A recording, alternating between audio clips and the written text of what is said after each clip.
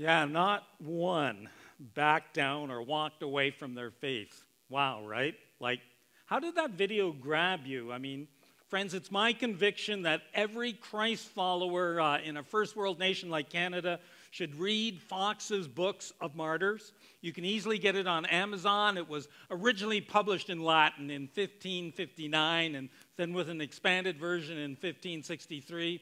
One disclaimer, the book is a little bit anti-Catholic, as persecution of Protestants by Catholics was huge when Fox wrote. Also, a second disclaimer, it's a little bit bloody, but it is a powerful book. Yeah, I think every Christian should read it. But the stories of Stephen, James the Greater, James the Lesser, and I hope James the Lesser didn't feel lesser because of his name. That's a thought that I've always had. But these stories of these various followers of Jesus, including the 12 apostles and the stories of the followers of Jesus throughout history of men and women who have given up their lives because of their faith, is a reality check that puts our first world problems into perspective. Study these saints from the past, and it redefines what risk is, and it sets the standard for what sacrifice looks like. When you study church history, what we call risk today is really tame, and what we call sacrifice, really, when you think about it, it is quite lame. Friends, when it comes to following Jesus, our normal is not normal.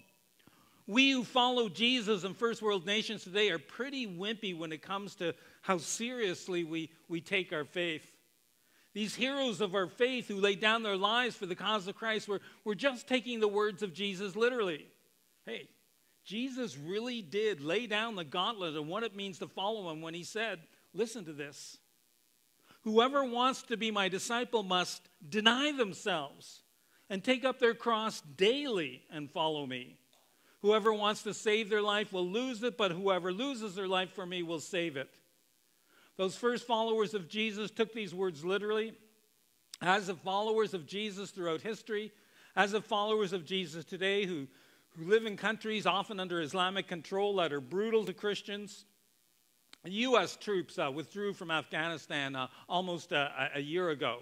In that short time, Afghanistan has become the least safe place in the world to be a Christian when it had been relatively safe. Hey, I'm not trying to scare you all and say we should die for our faith. I'm not suggesting that we die physically, but I am suggesting that we need to die to ourselves. We must die to our own selfishness. I mean, if Jesus died on a cross, we can certainly carry ours. Today, I want to wrap up our Awesome Power series talking about the awesome power of full surrender. The awesome power of dying to ourselves and living for Jesus. The awesome power of truly making Jesus the Lord of our lives. So many of us, we've come to Jesus because of the blessings he pours out on our lives and on our kids and on our homes. But today, I want to tell you, you will not fully experience what God has for you. You will not become fully alive until you fully surrender to Jesus. You will not experience this life to the full that Jesus has for you until you die to yourself. To quote Mark Batterson, who I've grabbed a bit of material from for this message, he says, it's time to ante up. It's time to go all in. If Jesus is not Lord of all, then Jesus is not Lord at all. It's all or nothing. It's now or never. Let me tell you the story of a 16th century Renaissance astronomer, Nicholas Copernicus. He challenged the accepted belief, really conviction, that the earth was at the center of the universe. Copernicus argued that the sun did not revolve around the earth. He was accused of fake news and suffered at the hands of cancel culture. His teachings were banned by the Catholic Church. But what Copernicus did by suggesting that the earth is not the center of the universe turned the scientific world upside down by turning the universe inside out. But what I want to do with today's message, what I'm praying for, is that today many of us would experience a Holy Spirit-led Copernican revolution of our own, where we come to terms with the fact that the world does not revolve around us. And as important as family is, the world does not revolve around our family. But right now, when you look at the state of the church in North America, what I'm praying for here at Fort City is one tough pill for a lot of people to swallow. I pray that it isn't, but this message might be a hard pill for some of you to swallow. When we're born, right? The world revolved around us.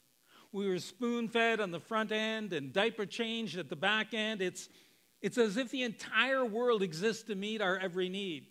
And hey, that's great if you're a 2-month-old baby, but if you're 32, that's a problem. Let me give you a news flash. You are not the center of the universe. To help us understand, let me ask this question. What is sin? At its core, sin is just selfishness. It's putting your needs, your plans, your desires above all else. When we put ourselves at the center of the universe, that becomes sin. Hey, you're here at Fort City. That's awesome. Chances are that means that you do want to seek after God, but that doesn't necessarily mean that you seek him first. You come to Jesus to have him meet your needs, which he loves to do, but you haven't stepped into Christ-centered living yet. I'm still at the center, and I'm looking to Jesus to serve me. Friends, you really got to ask yourself, is that true of you? Is my Christian faith more about Jesus serving me than it is about me serving Jesus? Mark Batterson calls this the inverted gospel. You say, I have decided to follow Jesus, but in reality, you've invited Jesus to follow you. Yes, you've asked him to forgive your sins, to be your Savior, but you have yet to really make him your Lord. You have yet to allow him to be the true leader of your life. I mean, truth be told, that's how I came to follow Jesus. As I grew up in church, I knew that I didn't want to go anywhere without Jesus. My grade 1 teacher in my Roman Catholic school taught me well that Jesus was always with me, that I could go and walk and talk with Jesus anytime, anywhere, and that was good as far as that went. But what I didn't realize is that what I was doing is I was actually asking Jesus to follow me. I was asking Jesus to serve my purposes and to do my will. I remember as a university student going to the Urbana Missionary Conference put on by InterVarsity Christian Fellowship. There were 17,000 of us at Urbana in this stadium called Assembly Hall at the University of Illinois Urbana campus. It was like one powerful experience. And I remember towards the end of the conference, the venerable Billy Graham spoke, and we had been given these cards to respond to his message. Graham asked us to go all in for Jesus, to be willing to just go anywhere. It was a missionary conference, right? Go anywhere in the world, do anything at any time God asks, anywhere, anytime, anything. And did I ever struggle to fill in that card? You see, I had plans. Finish university. Become a high school teacher. Oh, and Jesus, this would allow me to give my summer serving you at summer camp. I mean, that was my plan. It wasn't anywhere, anything, anytime. It was, I have a wonderful plan for my life. Hey, it includes Jesus, so Jesus should be happy with that. But at that conference, I began to hear somewhat clearly something I had heard before but pushed away, that God had other plans for my life. Plans for me to head into full-time Christian ministry. God was patient with me. He didn't give up on that call, but I did not give in easily. Let me tell you a bit of the story that I've told several times before. A guy who had played a key role in helping me to become a committed, or maybe it was only a semi-committed follower of Jesus, was a guy by the name of Fraser McKenzie, who had been directing a Christian camp in Muskoka, Ontario. It had been a life-changing place for me. He moved on from camp ministry and became a missionary, or we now call them international workers in Africa. I think it was in Angola. And one Sunday night at camp, it was a camp run, actually, worship night in the city of Toronto called Praise and Power. We got news that earlier day that Fraser had been killed in a vehicle accident somewhere in Africa and had died instantly. I was crushed and angry at God for allowing the life of such an amazing leader, such an influence on my life, who had so much more to offer, to end like that. Even as I began to write this message, I was hit by a wave of emotion. It just caught me off guard, remembering that night. I expressed my grief and frustration to the pastor of my church, a Plymouth Brethren man who believed that the supernatural gifts of God, like prophecy, ended after the era of the apostles. But God spoke prophetically through him to me, if only he realized that. But he looked at me with compassion and he said, using chess terms, Sadly, a knight has been taken off of the board, but I see God moving a pawn into the knight's position. I see God moving you into full-time ministry, doing some of what Fraser did. I was not impressed. This was not consoling. Yeah, part of a pastor's job, I get it, is to recruit more people to become pastors. And hey, this guy was manipulating a tender moment in my life to do his job of recruiting pastors. At least that's how I took it. And was I ever wrong? Heck, I even became the director of that very camp Fraser directed. That guy was prophetic. But at the moment, I didn't receive that as a word from God as I should have. So shortly after that, God keeps going. It was during my last year as an undergraduate student at the University of Toronto. I ran into Teresa, a girl that I had helped come to faith in my high school. She has a powerful story of coming to faith and the transformation that happened in her life, like I hadn't seen her for 3 years. And for those of you who might be familiar with Toronto, what happened was really a God-led confrontation at the very busy intersection of University Avenue and College just before the Ontario legislature. Teresa looked at me and asked, "Hey, Doug, great to see you. What are you doing here?" And I told her my plan was to move on to Teachers College and become a high school teacher. She then looked straight into my eyes and she began to yell in the middle of this busy street corner, "Douglas Doyle! You know that's not what God wants for you. You know that you've been called to be a pastor." This is in the middle of an intersection. And you know when my mother was angry at me? She would call me Douglas and not Doug. Apparently God chose to do the same thing. Anyways, Teresa yelled at me, or maybe it was God, and then she turned and walked away. That was it. And I've never seen her since. But I tell you, that encounter shook me up. And it caused me to reflect on that earlier word that I had from that, the word I had rejected from that pastor. There was one more major encounter God used to call me to head to seminary, to go into pastoral ministry, but I'll save that for another time. But I finally got it. I had my Copernican revolution. My life is not to be about my plans, but God's plans. That Jesus is either Lord of my life or not Lord at all. And so I surrendered. I said yes to Jesus. I signed up for seminary, and for the past 40 years, do I admit it's been that long? But anyways, yes, I've served as a credentialed worker with the Christian Missionary Alliance doing church and camp ministry. And it's been an awesome experience. I'm not saying that it's been easy, heck no, but when you go on the adventure with God and see God break through supernaturally, as you see God over and over again do what's impossible, you just go, wow, yay, God, what a ride, and thank you for leading me on this ride. Like, what a privilege. And it was as I went through this process of God's call to become the Lord of my life, that God's call on me was He was to be the center of my life, that I grabbed hold of the words of King Solomon and made them my life scripture, the key words that I would hang my life on, that I use all the time. You hear me say it all the time because I'm hoping some of you will grab onto these words as well. Trust in the Lord with all your heart and lean not on your own understanding. In all your ways, submit to Him. That's full surrender. And He will make your path straight. You can only do that when you're not at the center, but Jesus is at the center. You can only do that when you're not the Lord of your life, but Jesus is Lord. The problem here, particularly in Fort McMurray, but really it's a problem all over the Western world, is we want God on our terms. But friends, we don't get God that way. Getting God on our terms, let's call it what it is. It's false religion. It's not really Christianity. It's kind of a, choose your own a la carte religion. It's make my own cut and paste religion. And what we end up with is a false God that we created in our own image. I'm sure many of you are familiar with the 10 Commandments, the Big 10. Commandment number 1, you shall have no other gods before me. And we've got to ask ourselves, have I broken that commandment by putting myself before God?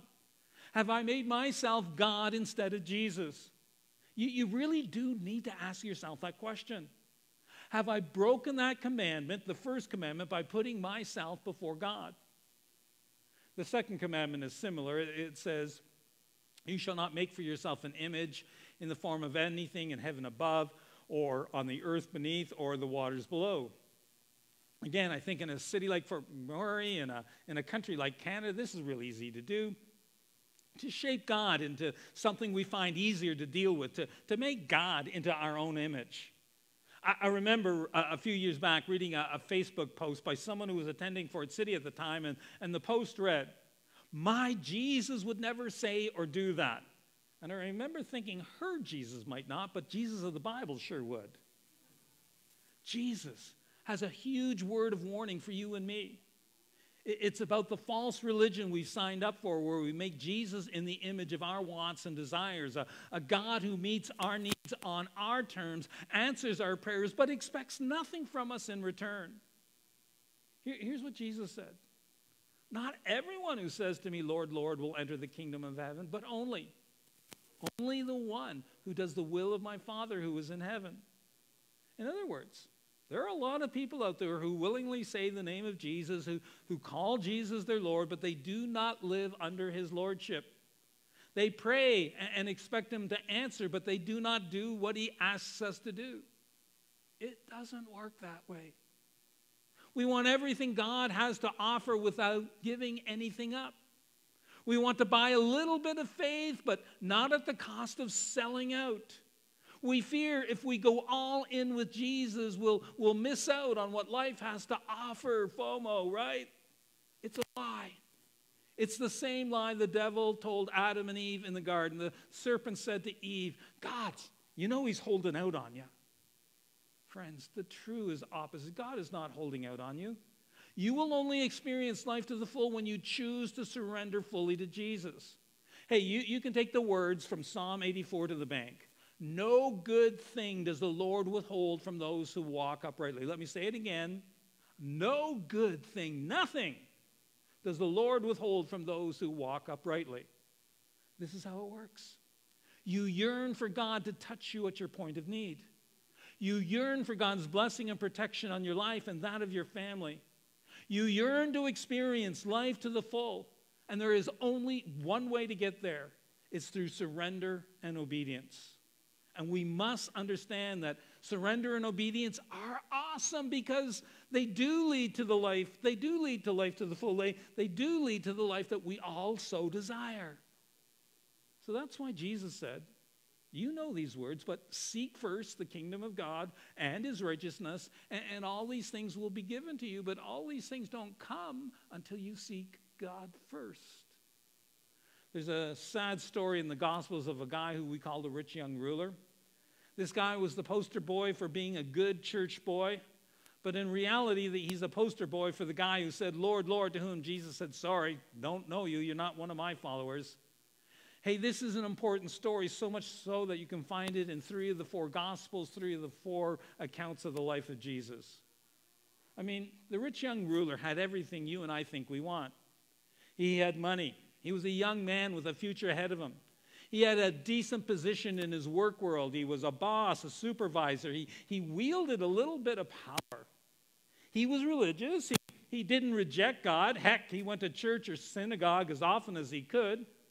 Sure, he claimed to be keeping all of the commandments, and I'm sure he really did keep a lot of them, but he wasn't following Jesus, and there's a huge difference. The Apostle Matthew writes, Jesus answered, he's talking to the rich young ruler, "If you want to be perfect, go sell your possessions and give to the poor, and you will have treasure in heaven. Then come follow me." When the young man heard this, he went away sad because he had great wealth. How do you react to that story? Come on, be honest. I bet some of you think Jesus is being a bit rough on this guy. You're thinking, "Oh, I shouldn't think that way," but you are thinking that way. Like Jesus, you just asked for everything, like everything. Why not just ask for a tithe, 10% of his income? Jesus, just stick to the Old Testament standard for giving, but everything? That is so tough. Jesus, that's like unreasonable. But no, Jesus goes for the jugular. He asked the rich young ruler to ante up everything. Why? Because he loved the rich young ruler too much to ask for anything less. You and me, when we read that story, we focus on what Jesus asked this guy to give up, and that scares us, right? But we fail to see what Jesus offered in exchange. Jesus invited this rich young ruler to follow him, to step into the adventure of letting Jesus lead his life, of experiencing what it means to become fully alive. Jesus was offering him what his heart ultimately yearned for, but He just didn't get it.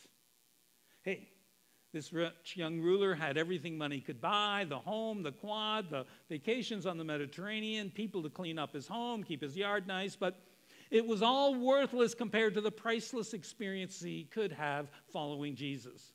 Priceless experiences. Life to the full. Like, think about those uneducated young fishermen, the 12 apostles, whose lives ended brutally, as we saw in that opening video. They could have lived all their lives safely and securely within a stone's throw of the Sea of Galilee. Instead, they lived the awesome adventure of following Jesus, traveling all over the ancient world, turning it upside down. Think about their 3 years with Jesus. They went camping, hiking, fishing, sailing with the Son of God. They had box seats to every sermon Jesus preached and hung out with him backstage. They didn't just witness his miracles, they filleted the miraculous catch of fish, fried it, and ate it. Peter got to walk on water. Or how about drinking water that Jesus turned into wine? That would be awesome. This is what happens when you surrender your life to Jesus and make him the Lord of your life. You get life to the full. You get life that you never imagined. You get the life that you so yearn for. You get experiences that you just never expected. So how about you? You tell me you're in, that you're surrendered. Okay, let me see your calendar or your bank or your credit card statement. They don't lie. How we spend our time and where we invest our money are the two best barometers of our true priorities. Can you imagine what would happen in our city, what might happen in your family if all of us fully surrendered our lives to Jesus, sacrificially giving our time, our talents, and our resources to what Jesus wants to do in our city? Can you imagine how powerful a church could become if we all together chose to die to ourselves, die to being at the center of our lives, and surrender fully to Jesus? But on the other hand, it is your choice, right? You could choose to be like that rich young ruler, got a good job, you're a good person, faithful, religious, but the truth is you're kind of walking away from Jesus, kind of hoping that he'll follow you, and that ain't happening. And all you'll ever eventually become is a rich old ruler, having missed out on the life that you could have had that you so desperately want. Today, I'm calling you to a Copernican revolution where you are no longer at the center of your life, but Jesus is. Where you die to yourself and your selfishness and you allow Jesus to make you fully alive. Some of you just need to get out of the boat like Peter. Some of you need to put Isaac on the altar like Abraham. Like, what risk do you need to take? What sacrifice do you need to make? What decision do you need to make? What is the Holy Spirit prompting you to do? Okay, I want you to do some personal business with God, like right now. I'm going to put up a video in a minute, which is really just a bit of time for you to say to Jesus, today I surrender all, and I really mean it. Today I go all in. And maybe the Spirit of Jesus is asking you to lay something on the altar, maybe time, maybe finances, maybe it's the fear of speaking to that coworker about Jesus. Listen for what Jesus is saying to you, and as the video plays, just say yes. Say yes and surrender. Again, I just urge you to take the next minute or so and say yes to Jesus. I surrender all. I will go all in. And then after we've done that, I will pray for you.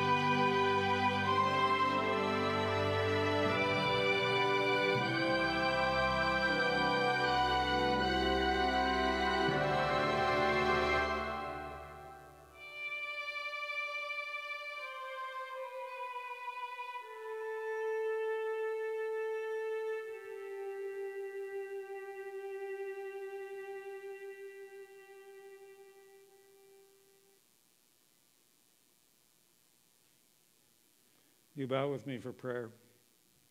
Father God, I thank you for those people here in person and online who have experienced your tug on their hearts right now and have said, I surrender all. I will go all in for Jesus.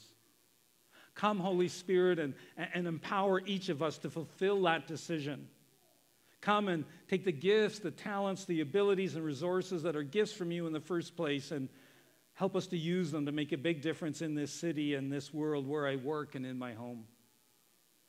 And for those who are struggling to make a commitment like this, I pray that you, our loving Heavenly Father, would gently speak to their hearts about the good plans you have for their lives, your plan to lead them to life to the full, and ultimately your plan to bring us to live with you forever in heaven. Lord God, do a great work in our church in Fort City, building this church into a spirit-empowered family who change the city, who change where we work, who change our homes for the better. We pray all this in Jesus' name. Amen.